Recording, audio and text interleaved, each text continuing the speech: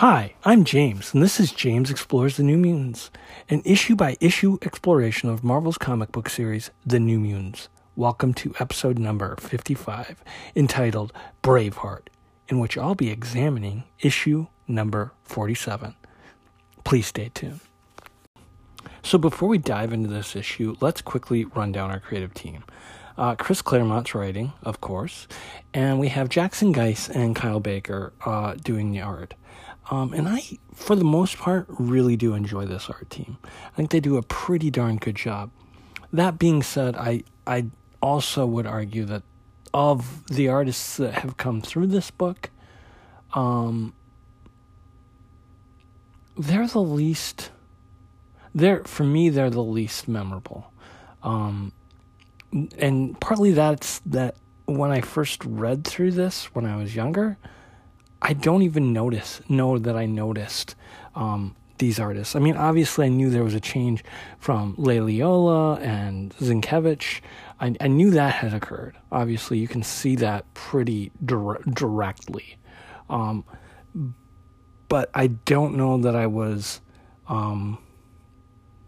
blown away by anything they put on the page. That being, that said, I look back now, and as I'm trying to be a little more critical, even though I'm not the most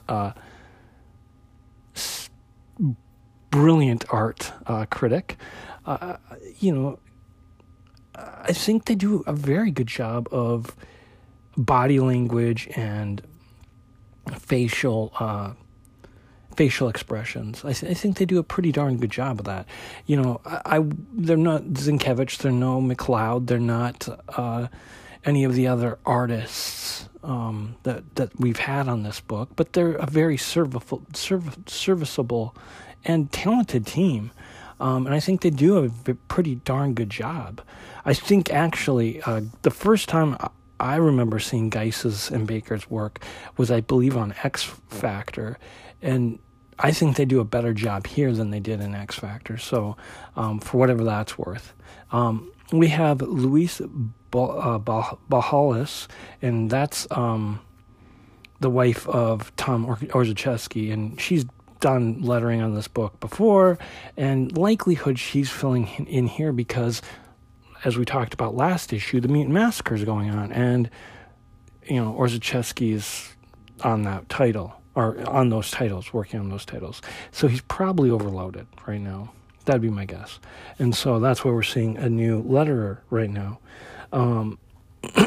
Glynis Oliver is our colorist, and we have Ann Nocenti and Jim Shooter finishing off our creative team. So not much has changed, which is kind of nice. It's nice to have a consistent creative team. I think the more consistent these teams remain, the better the material the better the work that is produced. That's my argument. And I'm not going to review War Child here right now, which is the newest release from Marvel about the New Mutants. The one issue special that was done by Zienkiewicz and Claremont. And that's enjoyable. I did enjoy it. But there are times in that I feel like there's a little bit of a disconnect between the artist and the writer. And the reason, my guess is that they just haven't worked together in a while. It's been a pretty good while, so I think if there is a disconnect there, if there's something that just doesn't feel like it's flowing, which that's how I felt about it. That's not to say I didn't enjoy it. I enjoyed the art. I think it's a beautiful book. I enjoyed the story very much. It was a lot of fun. It was fun to have those two working together on a New Mutants project. But I think the stuff they did back in the initial run of New Mutants is better.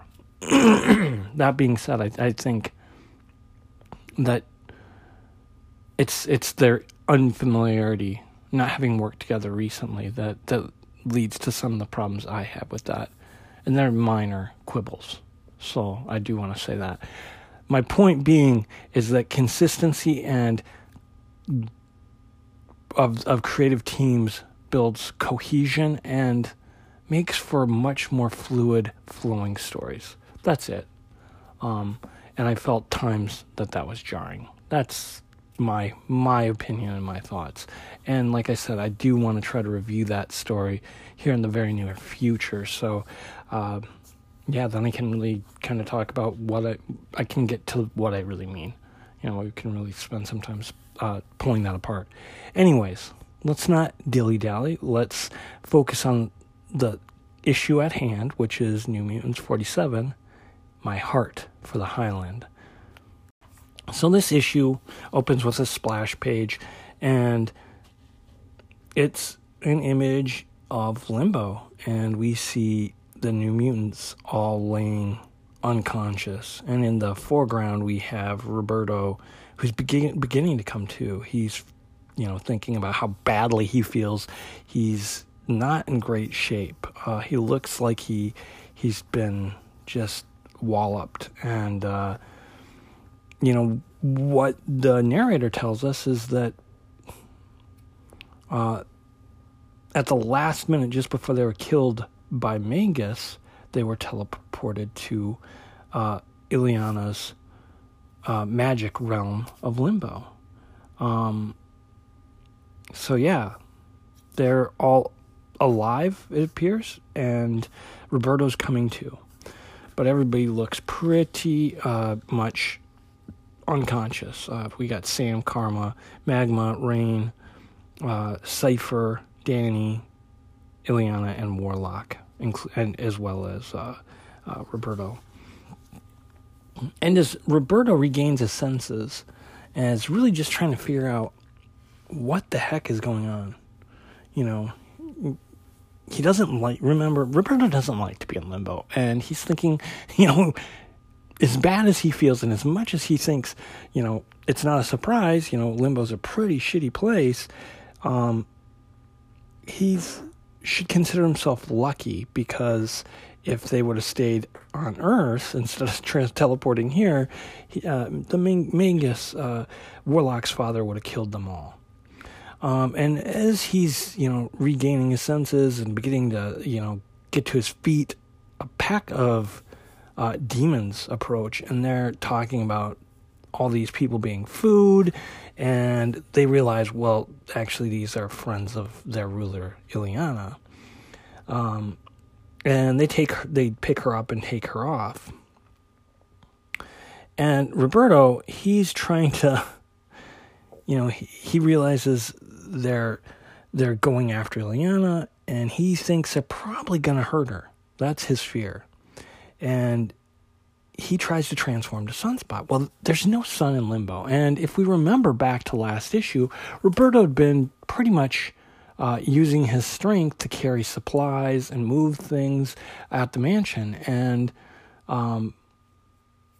he wore himself out. He drained himself completely of his solar energies. Well, by the time they leave the mansion to go look for Shane and Danny, it's evening, and he has yet to, reabsorb sunlight.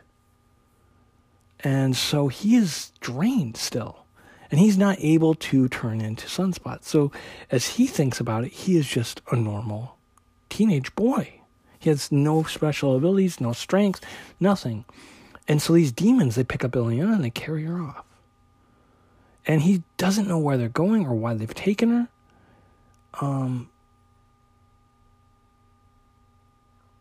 And he doesn't think that there's anything he can do to stop him. He's just, like I said, he's just a normal teenage boy. So as they walk off, and he comes out of hiding, he goes to his fellow teammates and he tries to wake them up, but he gets no response. He's shaking them, he's calling, he's screaming, and they just will not rouse. They are just unconscious. And he realizes he's alone, but he's got to do something. And he thinks about how Illyana is a demon sorceress, so she's probably better off with these demons. They're her own kind. But then he thinks, well, maybe they mean to hurt her. And then he's thinking, well, she's also evil, so it would serve her right if they did hurt her. But as he's thinking that, he's also thinking, well, maybe, but she's a New Mutant. And doesn't that count for something? I mean, she's helped the New Mutants multiple times and saved Roberto multiple times.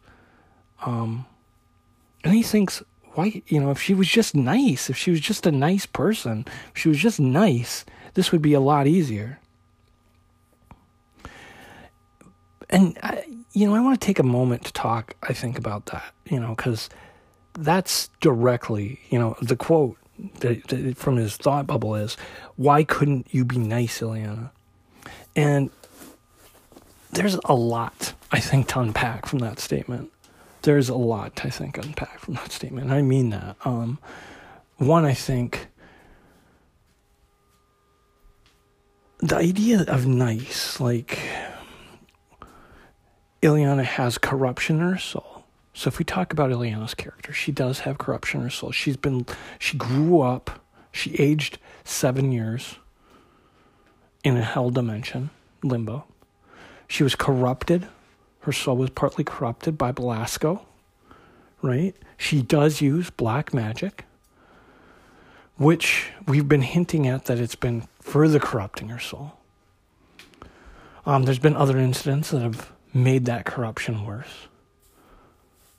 But nice, like this idea of nice. What does he mean by that? Like, Illyana has, like he thought about already, helped them multiple times. She's helped save her teammates multiple times. She is a teenage girl with teenage needs and interests. She at times can be curt, uncaring, stuck up, cruel. But some of those traits Roberto's character possesses.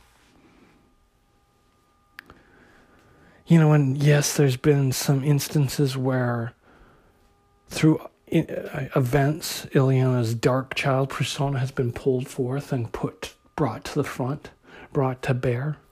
In a very similar way that Jack Wayne would take over Legion's body and control it and manipulate it.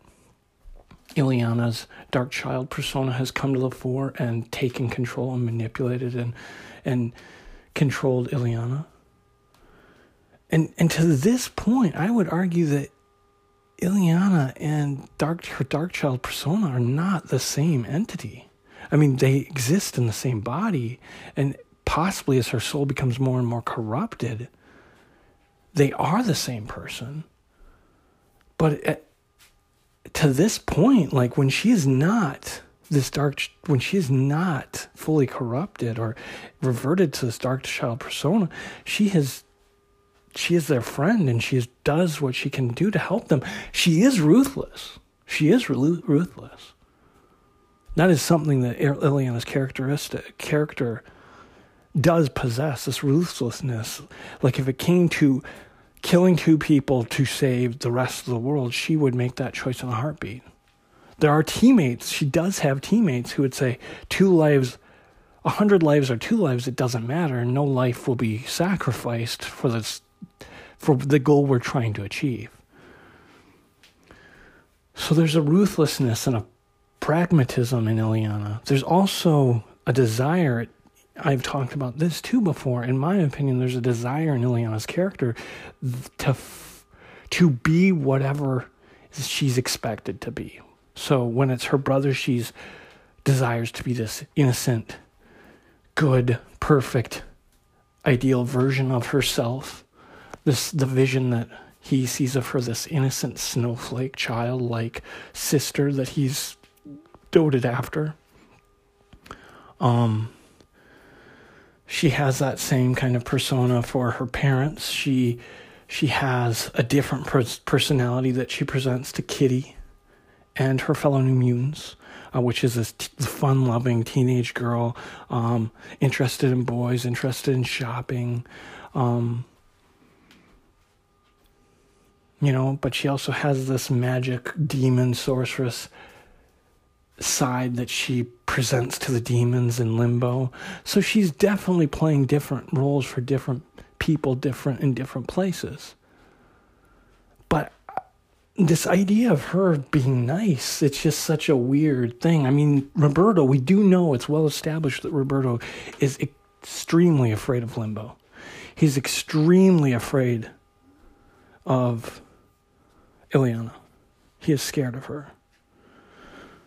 So the concept of nice, though, is such a weird statement. It does make sense that it comes from Roberto, but I would argue that it's not, the way that's phrased, the way he's thinking about it is incorrect.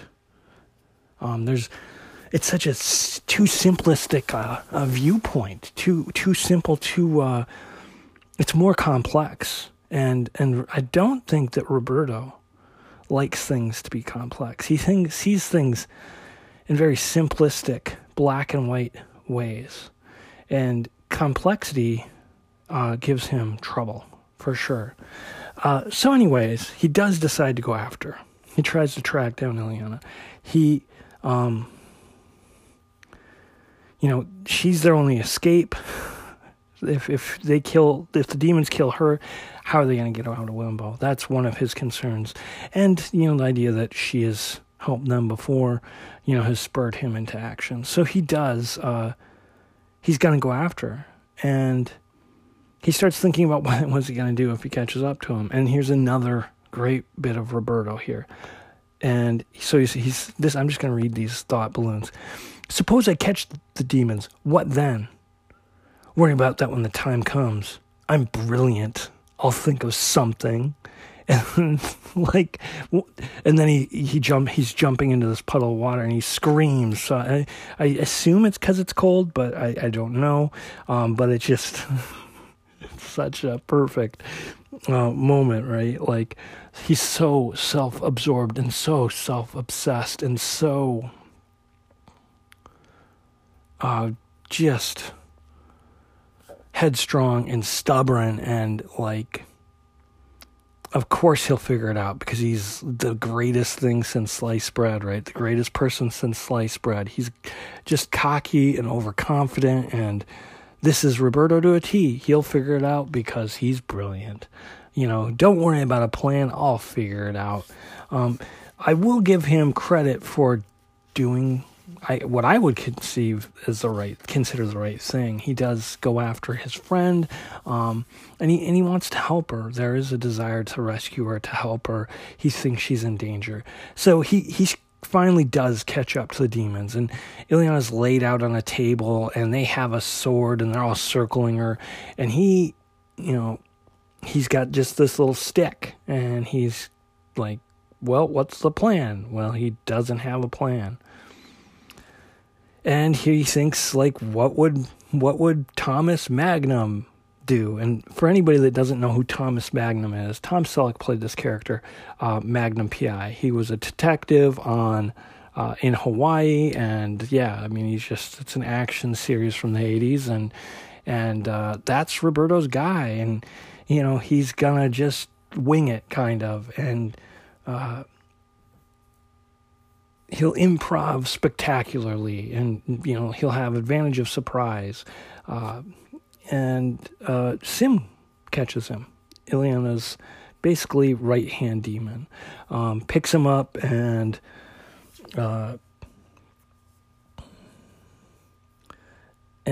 he lets these demons stab Illyana in the chest with this sword. And Illyana's fine. She's all right. It was in fact her soul sword, and he's trying to figure out what's going on. And Sim tells him magical realm, magical sword, magical spell. Illyana says magical restoration. And she tells Sim that she's proud of him, the demons, for having, done this. She asks what Bobby's doing there, and Sim says, well, I assume he was trying to rescue you. And for Bobby's part, he doesn't say much. He is thinking, though, how much more beautiful, how beautiful Illyana looks right now. And it makes her all the more terrifying to him. And she tells him, well, it's really sweet, and that she didn't know that he cared, enough to try to save her, to say, prevent these demons from killing her. And he tells her it wasn't a big deal. He would have done this for any of the New Mutants. And she tells him, and, she responds, what matters, chum, is that you did it for me. And this sequence, I think this sequence alone, for me, makes this issue worth it. Because this has been simmering for a while. This absolute terror and really distrust and at times outright dislike and disgust Roberto bears towards Illyana. And for him to really overcome that and, go to her aid and try to protect her is a huge moment. And I think it's super important for these two characters in terms of their growth. In terms of Illyana having any support, really, Sam's pretty good about just giving her the benefit of the doubt and being a teammate to her. Danny and her have been close, but others have definitely struggled with her. And so for Roberto to have this kind of, to make these decisions in terms of Illyana, I think it's a huge moment for his character. And it's a good moment, I think, of allowing Illyana to be accepted into the team even further. So yeah, that's kind of where that ends up. And so these two are going to go back and they're going to help the rest of the New Mutants. So with the rest of the team awake, they begin having a discussion, and nobody's comfortable in limbo. And Roberto, of course, as usual, makes that point clear to Illyana that, they need, and so she, in an effort to make her friends, her teammates, more comfortable, she manifests a facsimile of Xavier's mansion, kind of like the library, so they can discuss things there. And, she also makes a table with food on it. And she asks if that's better, and everybody kind of tells her, no, it's not any better. This is, super creepy. It's also really cold. And she tells them that for a while now, her spells have had a sort of demonic twist. So it's that corruption is becoming more and more prevalent, is what that appears like to me. That she is losing more and more of her innocence, and becoming more and more corrupted by the dark magic she wields. So she asks if they want her to try again, and Mirage says, no, let's just let this rest. This will work. Everybody's really creeped out as it is. And Wolfsbane's kind of cowering. She's reverted to a transitional wolf form, that human wolf hybrid, werewolf-like transformation she has. And that psychic rapport they share, Rain and Danny, it really allows her to kind of read those feelings, those emotions pretty clearly from Rain. Sam mentions that it's cold, like I said, and Magma can take care of that. She turns into her living magma lava form and says that she can light and heat the room, but that since they're away from Earth, and she derives her powers from the Earth, that's how she recharges herself. She's essentially a lot like Roberto, that if she's away from Earth for too long, her powers will deplete. Her battery will run dry, just like Roberto's will. And so she'd have to be back on Earth to recharge her powers. And they all know that's not safe. Well, Illyana says, and they ask Illyana if they're safe there, and she says they are. But they're not sure. Mangus is followed. He can destroy stars. He can follow, and he's been tracking Warlock forever. Like what why does she think that this place is any safer than anywhere else? Eventually he will find them, no matter where they are. And Warlock, he's freaking out about Mangus. Or he's so terrified. He's so scared of his father. And as they're talking about him, this fear, it's just so pure and overwhelming and forceful. It apparently bypassed Dani Moonstar's shield, Mage's psychic shield, and she manifests this image of Warlock's father, and Warlock just shrivels. He kind of sinks into the ground. Cypher and Rain try to help him, telling him, they go to him to try to make him feel better, telling him, it's going to be okay, they're going to stick together, and he says, no, just be easy, if you just teleport me back to Earth, he'll kill me, and then as soon as I'm dead, you guys will be safe. And, Rain, she says, no way, that might be true, but that's not right. That might be the logical course, but that's not the right course. And they're a team and they're all going to stick together. For Mirage, she's really shooken up by this. Like, she hasn't lost control of her powers like that since probably issue number 1, when she manifests those visions of Vietnam from Shing Koi Man, Karma. And she is just disgusted and horrified and just, overwhelmed by this. And she's really shook up, and Sam tries to comfort her. Things calm down, and Sam and Dani both tell Warlock that they're used to winning impossible fights. Dani says she's Cheyenne, and she's that's her people's stock and trade, is winning these hopeless fights. And Sam agrees. His family fought for the Confederacy, and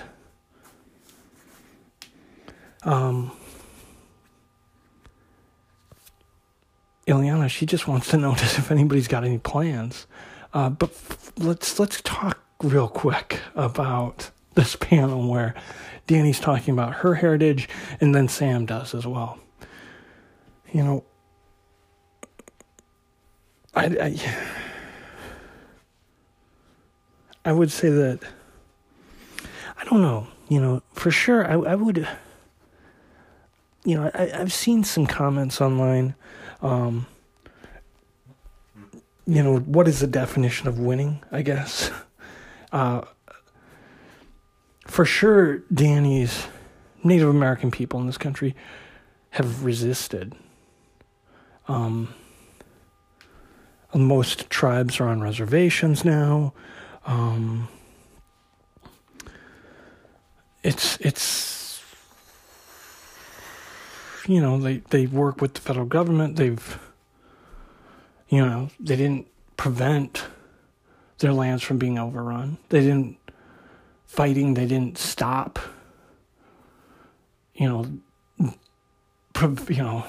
stop the federal government from putting them on reservations, but they also signed treaties and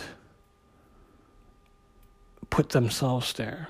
Whether it's because, for whatever the reason was, whether they thought they got a good deal, whether it was just to preserve the lives of the women and children, that the fighting was hopeless, that if they would have continued to fight, they would have been wiped out. Whatever the reason, tribes were placed on these reservations. And, they've continued. Their culture continues to persist to this day, even in the face of policies that were being forwarded by the United States government and Christian missionaries, religious groups, philanthropists and wealthy. All this effort in the late 1800s and early 1900s was placed on trying to assimilate Native Americans with the idea that their culture and way of life, and potentially even their just everything that was Native American, would just disappear. So, in terms of, standing in the face of a hopeless situation and winning, I would argue that Dani's not wrong. Like, in terms of the idea that Cheyenne culture and way of life and beliefs and practices and society continues to persist in the United States, within the United States, I think is true. And I would argue that in a lot of ways is a victory, because there was a lot of effort put into trying to make sure that didn't happen. So that being said, let's move on to what Sam said. Now, Sam, I got a lot of trouble with this. It gives me a lot of trouble. And a lot of people have different viewpoints. There's a school of thought that the Civil War wasn't about slavery and it, whatever. I'm not going to expound that. I don't believe it. Right? The whole notion of states' rights is based on the state's right to choose whether it's a slave state or a free state. So it's about slavery. The sectional divide of this country divided along states that had slavery and no longer had slavery. And by 1862, Lincoln emancipated the slaves. And so, if nothing else, in 1862, it was definitely about slavery.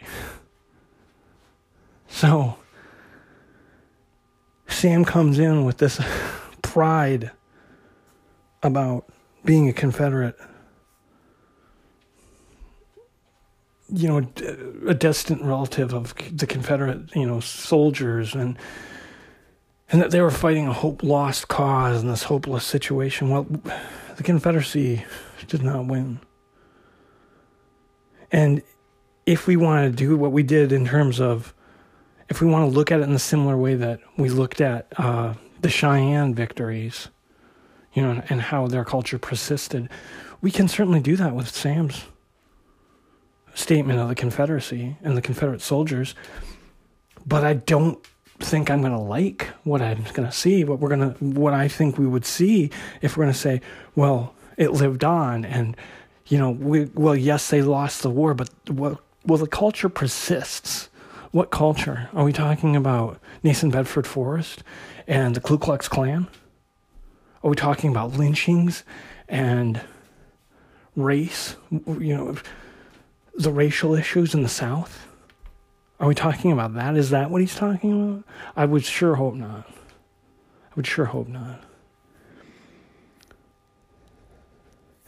That being said, there is a line, and I don't get to choose where that line is. I know where it exists for me, personally. And if I'm studying the Civil War, if I'm reading about Civil War battles, I just recently read a book about a Civil War general, a Confederate Civil War general, Braxton Braggs. And, there are other officers that are more highly recognized and thought of, like Robert E. Lee. Can you read about the Civil War, study the Civil War, and admire his qualities as a military leader, separate from his qualities as a slaveholder and a man who fought for the institution of slavery? I think it can be done, but I do think it's something I would hope that people would be aware of and be willing to look at. That's just my personal opinion. So, I have some trouble with the idea that he's citing Confederacy. Maybe he's just taking pride in his family's heritage, and that, yes, my family fought in wars, and, even when it was likely that we wouldn't win. And maybe that's the broader statement that they're talking about. Maybe they're not even talking about the actual act of winning, being victorious, but fighting, even when things, not just giving up, not just rolling over, but fighting even in the face of hopeless, a winless situation, right? Standing up for what's right because it's the right thing to do. So,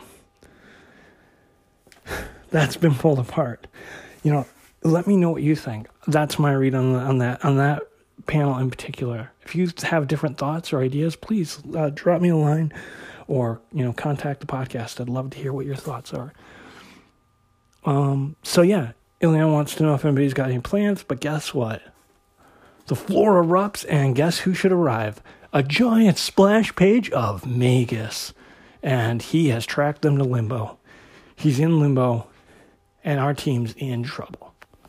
Magus rips up through the floor, and the very next page, there's this really amazing splash page of Magus. And he is massive. He is enormous and techno-organic, just like Warlock, but, just huge, just this huge mass. He takes up most of the page, and everything else looks teeny in comparison to him. And it's a really awesome page, really a great page. I do like how Geis has drawn the Magus here. Magus, a couple things happen here that are really important. The New Mutants do fight him, and it does not go well. So I do want to point that out. Rain, she goes to defend Warlock, even though she's not going to be any help. The Magus, the demons, Ileana's demons, go to fight him, right, to defend Ileana, and he converts them to techno-organic beings, and then he drains their life force from them. Danny, she uses her powers and figures out what scares him most, and it's Warlock, obviously his son. And they have Karma try to possess him, and she is able to do that, but not for very long. But that's irrelevant, because Ileana only wanted her to possess him to buy them some time so she could teleport them all out of Limbo. And to any place, anywhere other than Limbo, as far away from Magus as possible. So she teleports them in time and space. So we take a quick break from the New Mutants here, and we see what's happening back at the mansion. Moira, she is, exhausted. She's been working for days. She's pretty much been living on coffee, sandwiches, and a few cat naps here and there.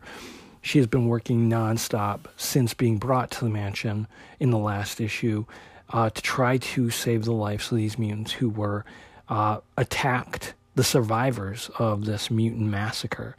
And for anyone that isn't aware, they were attacked by the Marauders, a group of vicious human mutants, whoever, created by, put together, organized by Mr. Sinister. Anyways, Moira is, exhausted. She's really tired and feels old, and the New Mutants, on top of all this, on top of the Morlocks being injured, nobody knows what's happened to the New Mutants. They're missing. And she has adopted Rain Sinclair, so, she's worried about Rain as well. She's got a Polaroid picture of her and Rain hugging. It looks like they were out on a picnic.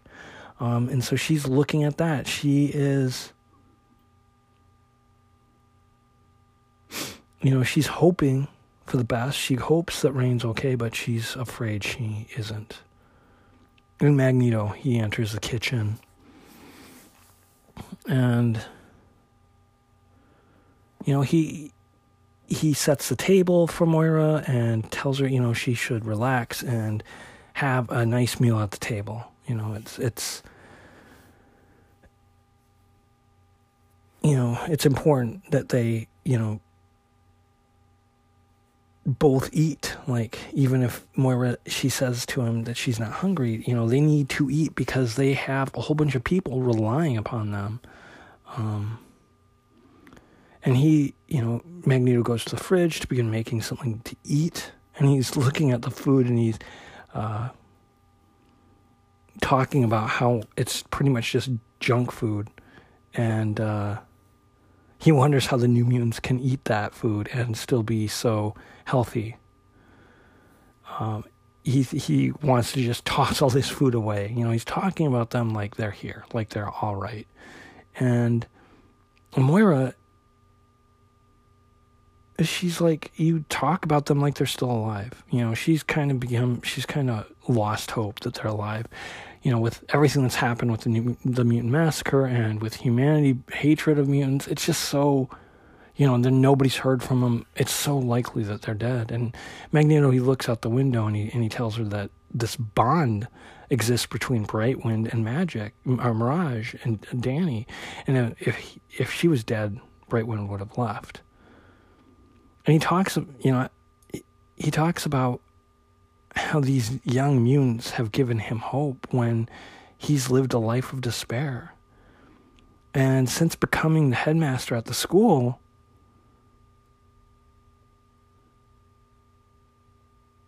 he's really embraced this idea of hope. He doesn't want to cast away the idea of hope at all. Like he's just really. I think the thing I like about Magneto most is that mutant youth, has given him a reason to try a different approach in terms of mutant relations with humanity. As a survivor of the Holocaust, his character's view on this, I think, is just superb. I buy it 100%. Like his life is coming to an end. He's older. He's certainly not as old as he was, but he's definitely older. And if it was just that all the mutants in the world were, middle-aged men and women or older men and women, then whatever, then any means of dealing with the humans would be on the table. But with the idea that there's other young mutants who have to live in this world when he is gone, he wants to leave better than he had, right? Like, he wants better for the New Mutants than he ever had. So how does he do that? By training them, by giving them skills, by helping them master their powers, and then working in coordination with humanity instead of against humanity. Like, I totally buy this transformation of his personality and him becoming more of a gray or good character. Like, I just really 100% buy it. Like, it makes sense to me. And the idea that these students, as much as they have an adversarial relationship, as much as they butt heads, as much as he feels like they don't listen when he is just trying to convey what is best for them, as much as that frustrates him and angers him, he cares about these kids. I dare to say that he loves them, He does want to leave better for young mutant the younger mutant generation than was there for his generation. And I think that's an admirable quality, and I think that's an amazing quality. And I also like that Magneto has yet to figure out how to convey that in any way that the New Mutants find palatable or can understand, right? Because every time he tries to assist them, they end up butting heads, and he becomes angry, and they distrust and dislike him all the more. And I think it's an amazing dynamic that has been created here, because it's honestly a dynamic that cannot maintain, and we will see it begin to deteriorate, and resentment form, and Magneto will begin to see that I think that he has no ability. He can't help the New Mutants in the way that he wished he could. And I love it. I just really like the way his character's grown. But he, for now, believes that the New Mutants are okay, and he has faith, a hope, and belief that they will be okay. So we find the New Mutants, they've teleported to Earth. or what appears to be Earth. And they're trying to figure out where they are. And, Sam recognizes the suns, and they're in the northern hemisphere, in a place that looks a lot like Earth. And Illyana, she explains that when they teleported, she just got them to safety. That's all she could do. So when they fell, they landed just hodgepodge all over the place. She hopes everybody's okay. And Sam tells her she did good. She got him out of there, and that's what really matters. Illyana's pretty fearful for what's happening in Limbo. And so as all this is unfolding and humans are getting their bearings, they hear the beat of hooves. It's riders, and it's lots of them. And they're, they're coming towards the New Mutants. And a fight ensues, and the New Mutants intercede. And what they notice is there are knights. It looks like Scottish warriors and English knights. And the English knights kill one of the Scotsmen, and that's when the New Mutants intercede. Roberto and Moiraine both attack. And Sam, basically all of the New Mutants get pulled into this. And it's not too important what all unravels here, but one of the parts that's really important is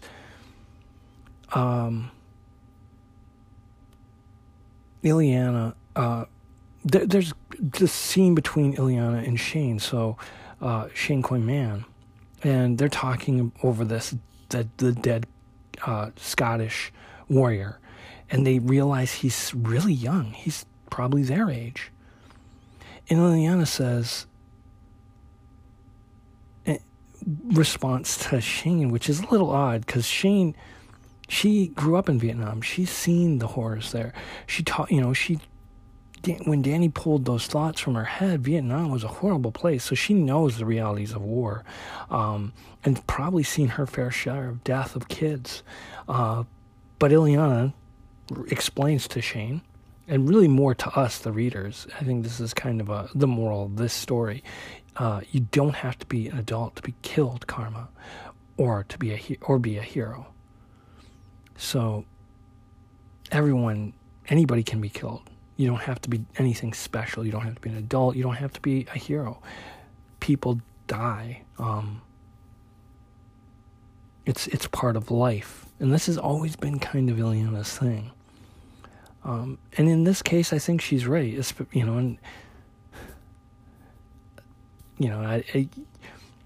So that happens, and as these two are talking, Doug calls their attention. There's a rider riding towards them, and Illyana opens a portal to Limbo, thinking, she'll just have the rider pulled into Limbo, and then she'll bring him back. He'll be so scared he'll ride off, won't bother him anymore.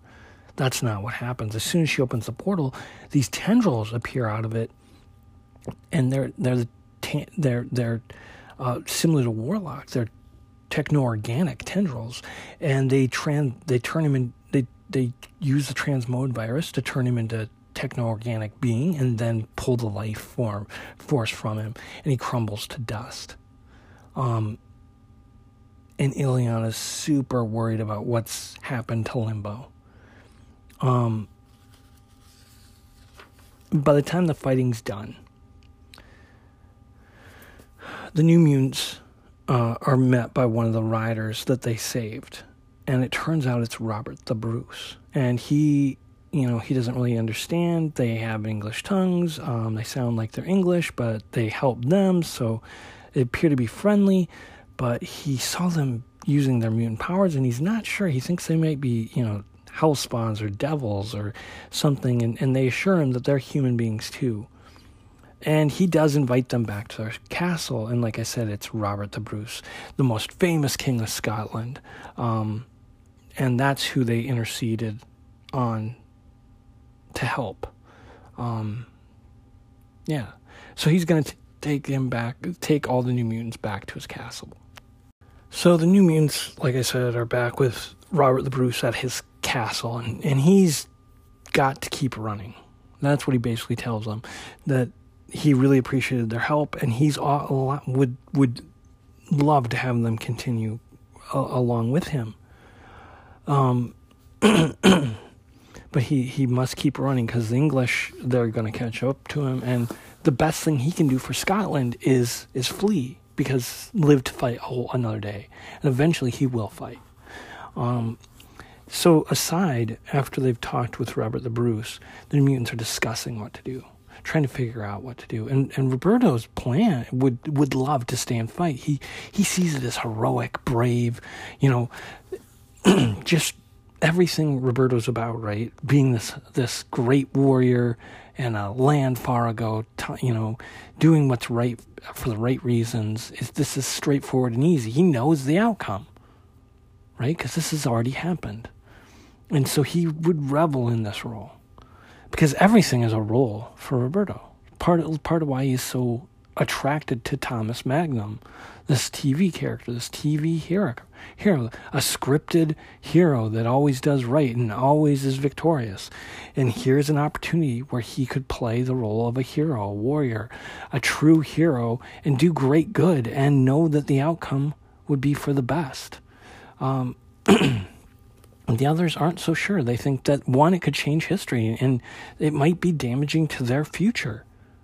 And that's not something they should be messing with.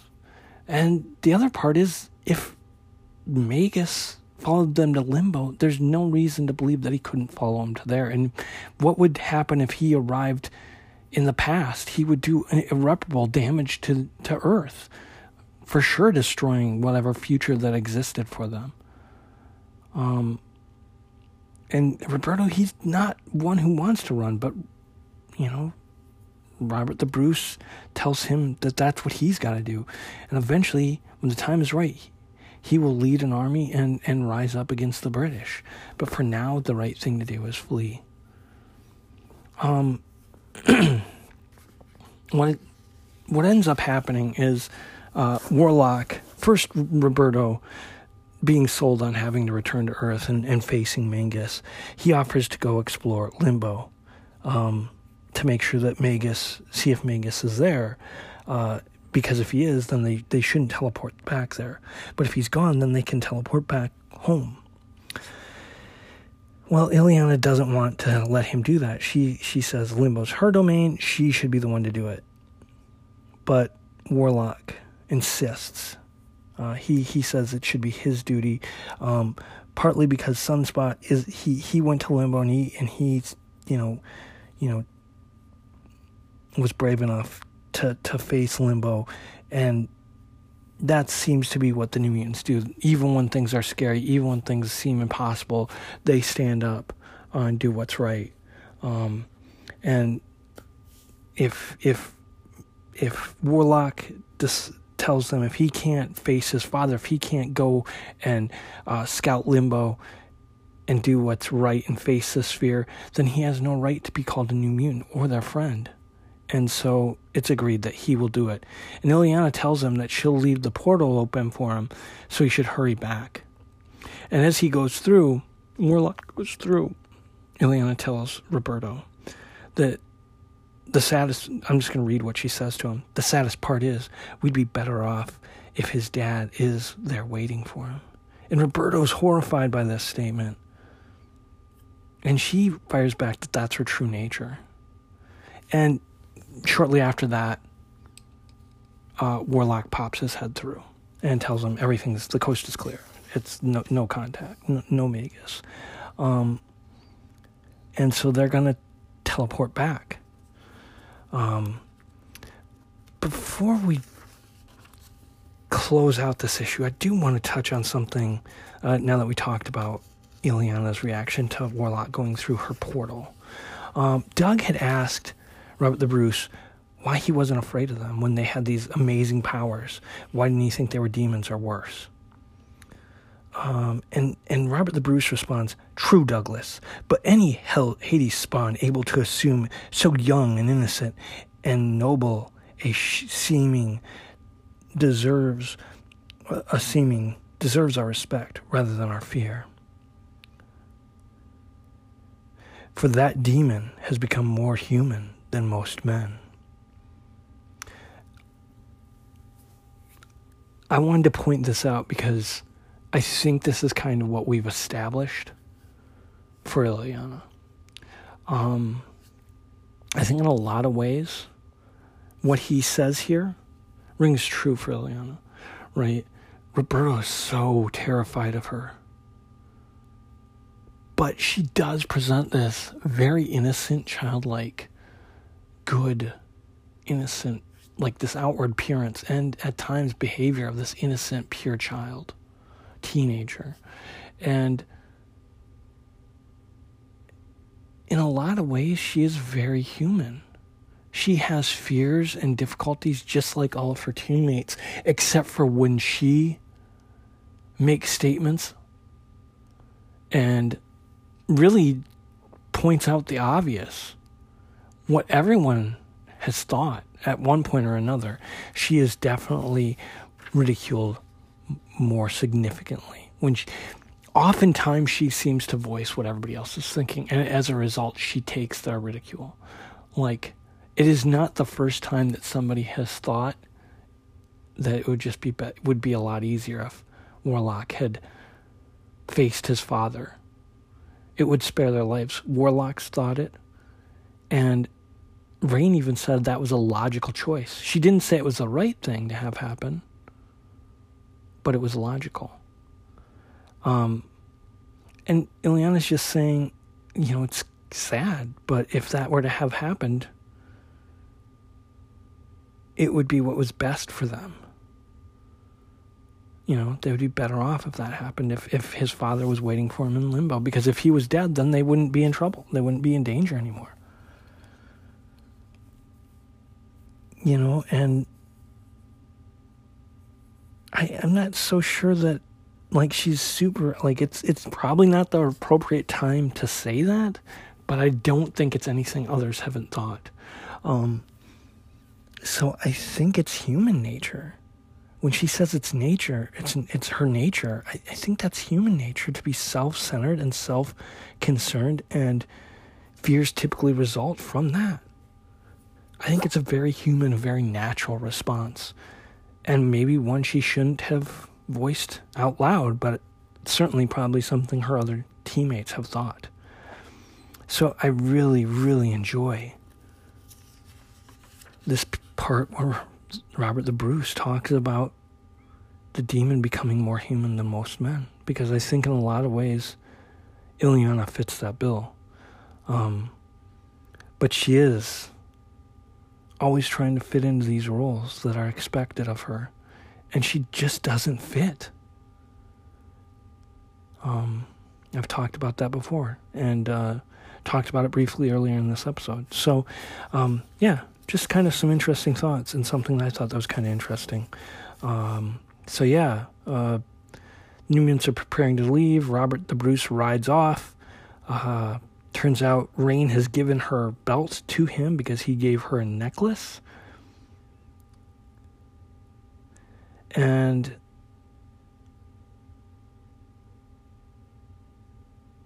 Roberto, he watches as Robert the Bruce leaves, and he tells everybody he feels like a coward, even if they are doing what's right to go back to face Magus. And Rain, she says, "You shouldn't despair, Roberto.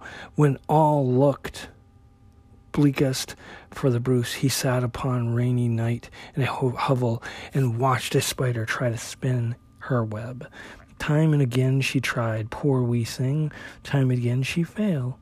But she never gave up hope, and finally she completed her web. And the king thought, if a spider could have such determination, could a man have less?" And that moment, she explains to them, is how he rallied his courage and got through these dark times. That moral, that story, and it's what allowed him to rally his troops to defeat the English. And that's kind of the response. They just have to. Well, the odds may seem impossible. All you can do is work and be determined and do your best and see what happens. So that's the wrap up of this story. Robert the Bruce is an interesting choice. He doesn't overwhelm the story, which is good, I think. It's a weird choice, especially considering by the time this issue came out, Braveheart hadn't been made yet. So it is weird. Likelihood, not very many people would have known who Robert the Bruce was. But I enjoy what we get from it. I think these are some really good moments of character development, especially for Ileana and Roberto. But I think we get this nice moment with Rain as well. Some courage and some faith and some strength in her Scottish heritage that was, I think, missing because of Reverend Craig and everything that had happened to her as a teenage girl in Scotland. So I think in a lot of ways, this story does have some really good influence for certain characters, some very good moments of character development for certain characters. So yeah, overall, I do enjoy this story quite a bit. There are some problem spots. We talked about the Cheyenne and the Confederacy comments, but I think those, depending on how you look at that, can be made to make sense. But yeah, I think overall a really interesting story.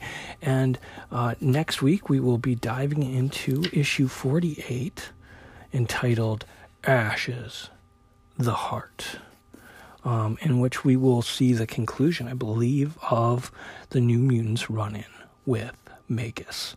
So yeah, we look forward to doing that. Until next week, keep reading those comics. James Explores the New Mutants, as always, recorded in Des Moines, Iowa. It is produced by myself using the Anchor app. New episodes are published every Wednesday and can be found wherever podcasts are available. You can reach the podcast on Twitter at Explore New Mutant, via email at explorethenewmutants@gmail.com. Visual companions to the episodes are available on Facebook and Instagram by searching James Explores the New Mutants. Another great way to reach the podcast is through the Anchor Messenger service that allows you, the listeners, to record minute-long messages that are sent directly to me. I can then play those directly in my episode, which is a really awesome way for you, the listeners, to become engaged, ask questions, comment, or just add, your twist to certain things you see in these issues. So I highly encourage you to do that, and I look forward to listening to your questions, comments, or thoughts about these comics. So until next time, keep reading those comics.